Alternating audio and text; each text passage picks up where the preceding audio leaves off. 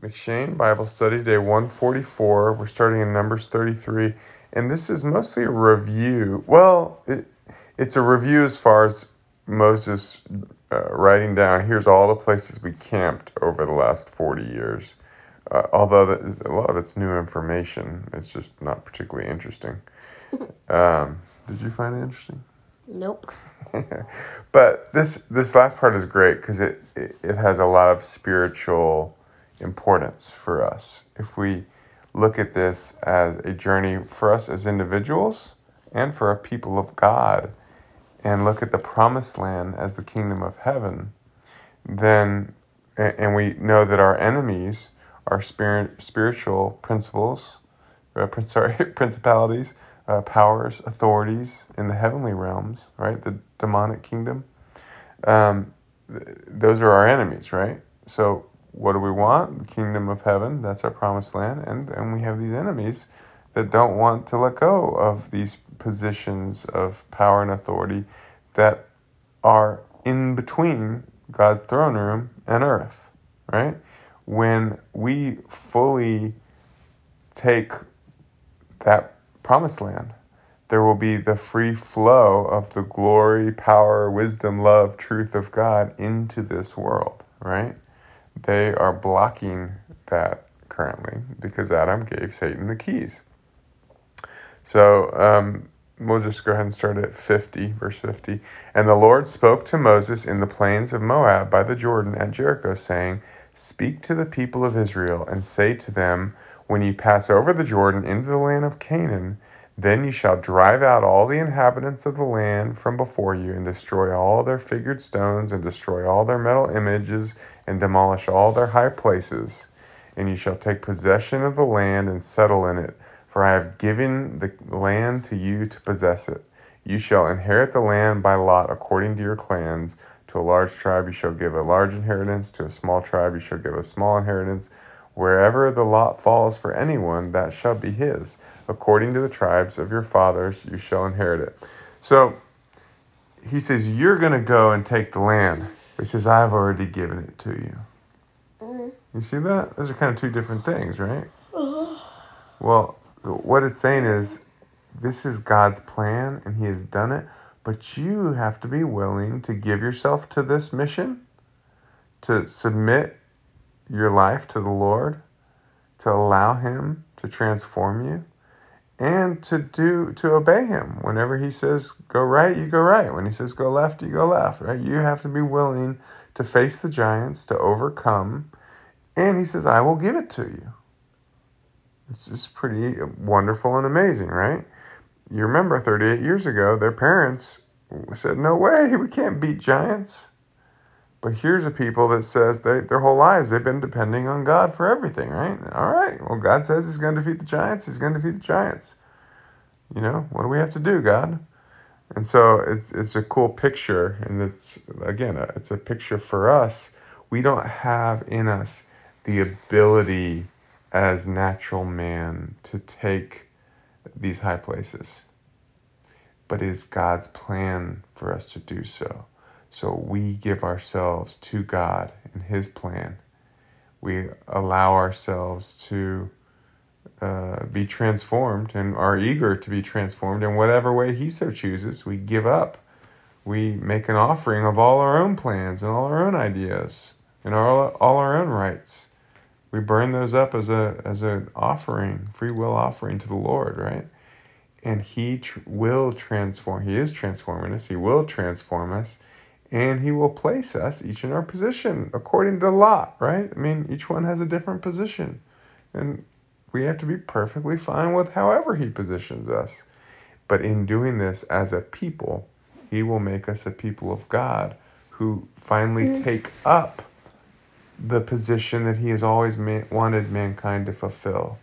His people on earth who bring him glory, who allow his glory to be known to all creation, so that all creation can know the goodness of God. And next we're on to Psalm 78. Apparently, it's divided up. We're doing verses 1 to 39. And this is a maskil, whatever that is, of Asaph, a psalm of Asaph.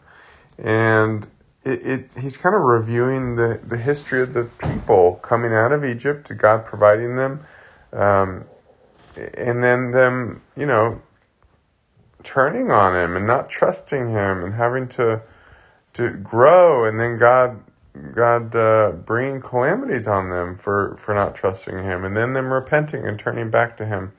But the two verses that stood out to me were 18 and 19. They tested God in their heart by demanding the food they craved. So how often do we test God in our heart? Because we demand things of him as if he doesn't have our good in mind.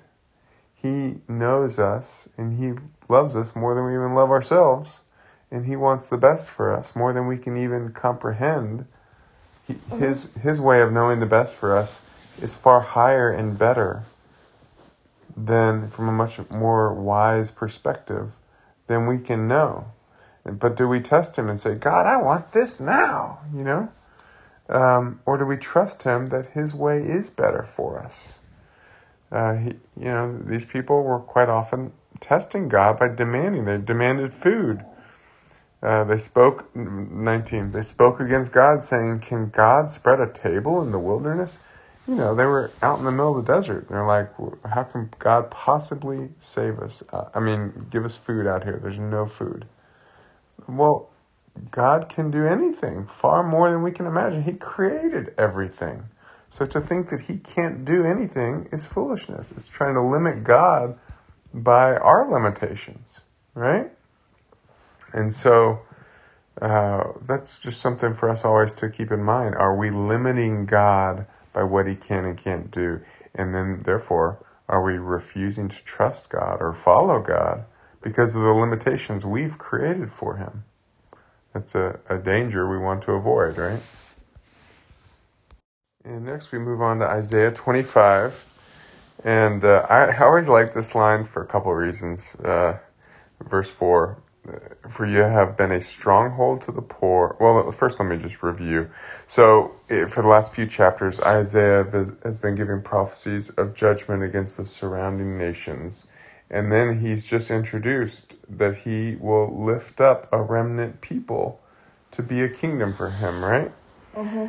And he will lift up his kingdom people. Verse 4, for you have been a stronghold to the poor, a stronghold to the needy in his distress, a shelter from the storm and a shade from the heat. For the breath of the ruthless is like a for the breath of the ruthless is like a storm against a wall. I like shelter from the storm. For one, that's when Bob Dylan came to the Lord. I used to be a big Bob Dylan fan. Who's Bob Dylan? He's one of the greatest singer-songwriters ever.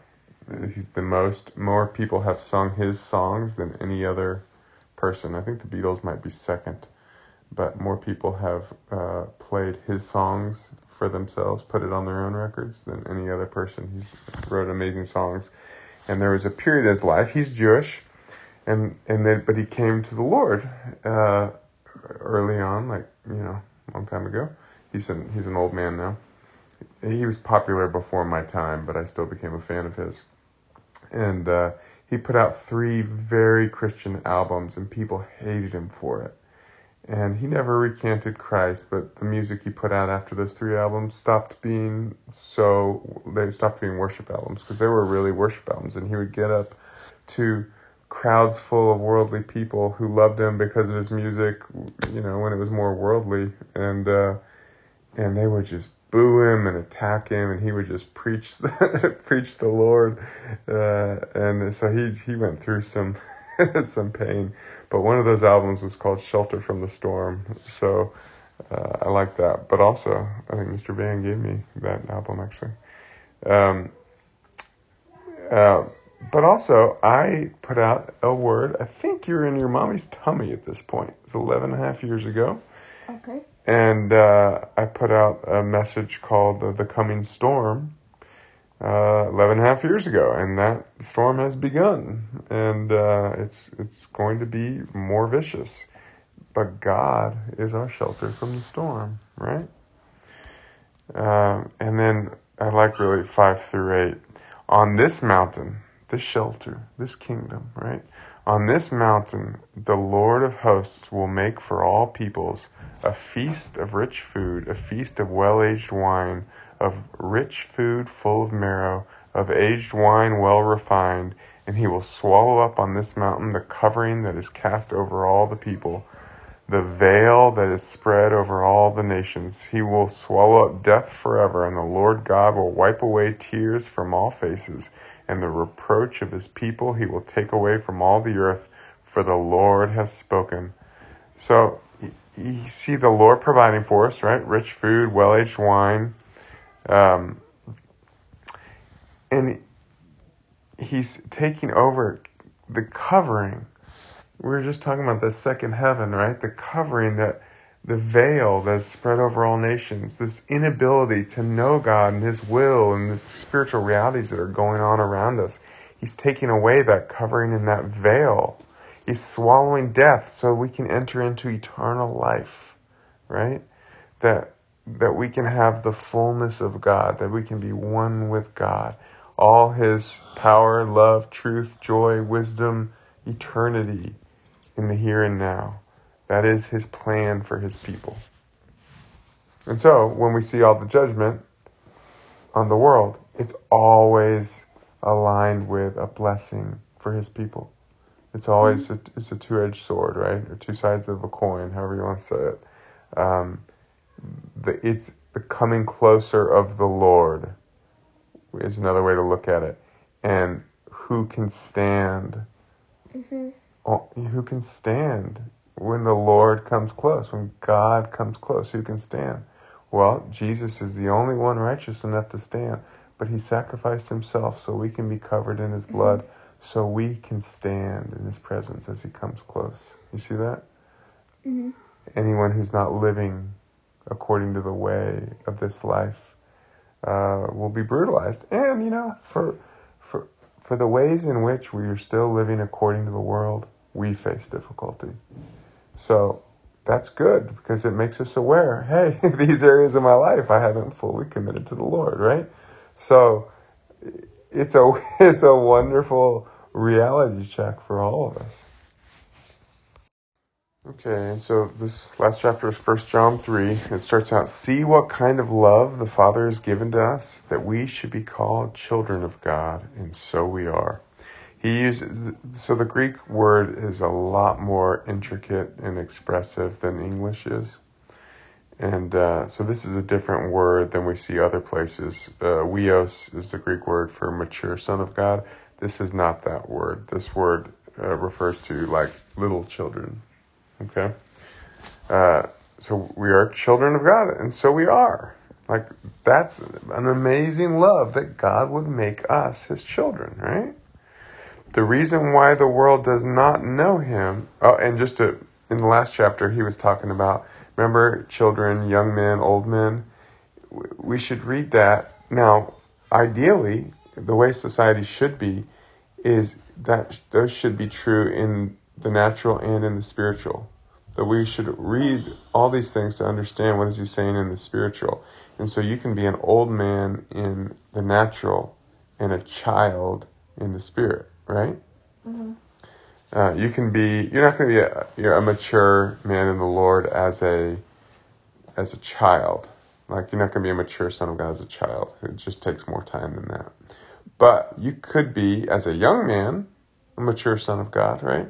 So the natural timeline and the spiritual timeline are different, although they're somewhat related, because these things do occur in time. We're stuck in time. And so he's talking to a wide variety of people following the Lord. The reason why the world does not know us is that it did not know him, right? Our life is in Christ, and the world does not want Christ, right?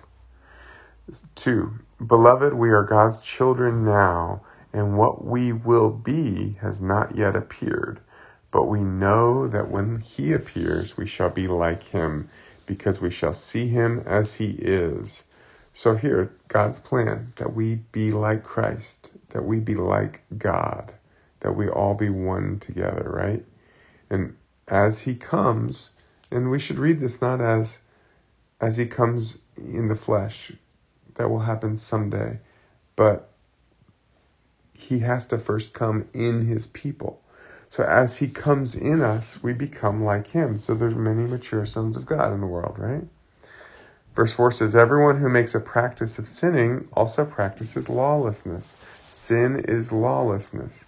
So if we choose to live our life according to the way the world lives, we choose not to live according to the Lord, then we're living in lawlessness. 6, no one who abides in him keeps on sinning. No one who keeps on sinning has either seen him or known him. So he says, if we live according to this way, he came to allow us to live according to a different way. Again, this is talking about big sin, which is missing the mark. Living according to our own ways, or the ways of the world, instead of dying to the world, dying to our own life and living for him, and having him transform us and living in his life, right? So he says, if you keep on living according to this other way, then you don't know God. You stop calling yourself a Christian. It's basically what he's saying. You don't know him. You're not living for him. And so he says, now again, it's different from an occasional, the occasional thing that could happen as we're growing, which is a result of the fact that we are still in the flesh and we have not yet been totally perfected, right? This is big sin. This is living our life not unto the Lord. 8, whoever makes a practice of sinning is of the devil, for the devil has been sinning from the beginning. The reason the Son of God appeared was to destroy the works of the devil. No one born of God makes a practice of sinning, for God's seed abides in him, and he cannot keep on sinning because he has been born of God. So he says, if there's an area in our life where we're falling short, submit it to the Lord, that we be transformed, that we be turned around, right? And if not, you're living according to the devil, and God's going to come to destroy all that. We actually kind of talked about that earlier. So put it on the altar now, right?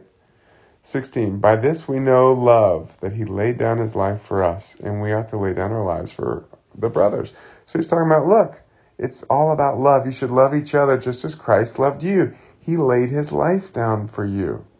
So you should equally, you don't have to be put on a cross. That was his job. But you should equally lay your life down for your brothers and sisters in Christ, right? 21, beloved, if our heart does not condemn us, we have confidence before God, and whatever we ask, we receive from him, because we do keep his commandments and do what pleases him. So he's saying this is a secret to walking in the power and authority of God. Let me back up. 19. By this we shall know that we are of the truth and reassure our heart before him. For whenever our heart condemns us, God is greater than our heart, and he knows everything. Beloved, if our heart does not condemn us, we have confidence before God. So he's saying it's important. I was actually just sharing this message yesterday. It's important that if we believe Satan has a stronghold in our lives, then we're giving him that stronghold. We're giving him that power, right? Mm-hmm. We must recognize that we have been renewed and remade by the blood of Christ, and he has no authority over us, even if that's not fully actualized in our lives yet. And so we don't give him any power that he has. So we have to understand in our heart who we are and what God has made us eternally and what God is making us while we're stuck in time, so that our heart does not condemn us. So we can't do that if we're not walking in this way. We have to be walking according to this way wherever we are along the way. It's a long journey. We can be anywhere on the path, but we have to recognize that's the path we're on, and that's who we are, and that's what God is doing, right? Mm-hmm. It takes, who do we have agreement with? That the enemy is our Lord, or that Jesus is our Lord, right? Gesundheit. So whatever we ask, we receive from him because we keep his commandments and do what pleases him. So because we live according to his way, whatever we ask of him in his name, in his life, he will give to us. It's pretty powerful and amazing, right? So he gave a condition before and after the powerful, wonderful, amazing blessing. We have to be living according to this life, right? And it's not just a one-time decision. It's a way of life. But when we live according to this life, he gives us we become a prince of the King of Kings, right? The Son of God with all power and authority. If we're living according to this life, we don't want anything for ourselves. We want what he wants. Right? So there's all kinds of conditions. It's not, hey, I really want a Ferrari. God, give me a Ferrari. Why didn't I get a Ferrari? Well, look, that's living for myself. That's not living in this life, right? So there's all kinds of conditions. But when we understand he wants for us better than anything we can want for ourselves, the life God has for me is far greater than any Ferrari I might want for myself. You see that? So I have to be willing to die to ever having a Ferrari, which is kind of sad, right? That'd be cool to have a Ferrari, right? But you know what? What do I need that for? It'd be really cool for a second, like any toy, right? It's really cool at first when you get it, and then it's old, right? Same when they're big toys. It's all about the flesh. It's not to say we don't enjoy toys, but it is to say, what are we living for in general? And when we come to realize, after we do this more and more and more, we come to realize, Lord, there's nothing better than dying to myself and receiving the blessing of your life. And the last verse says, whoever keeps his commandments abides in God, and God in him. And by this we know that he abides in us, by the Spirit whom he has given us. This is the ultimate thing, that we are one with God. Our life is in him, with him, through him. We are abiding in him, and the very God that created everything abides in us. It's pretty amazing, huh? That's good. Thank you, Lord. All right, that's all I have for today. God bless you. God bless you.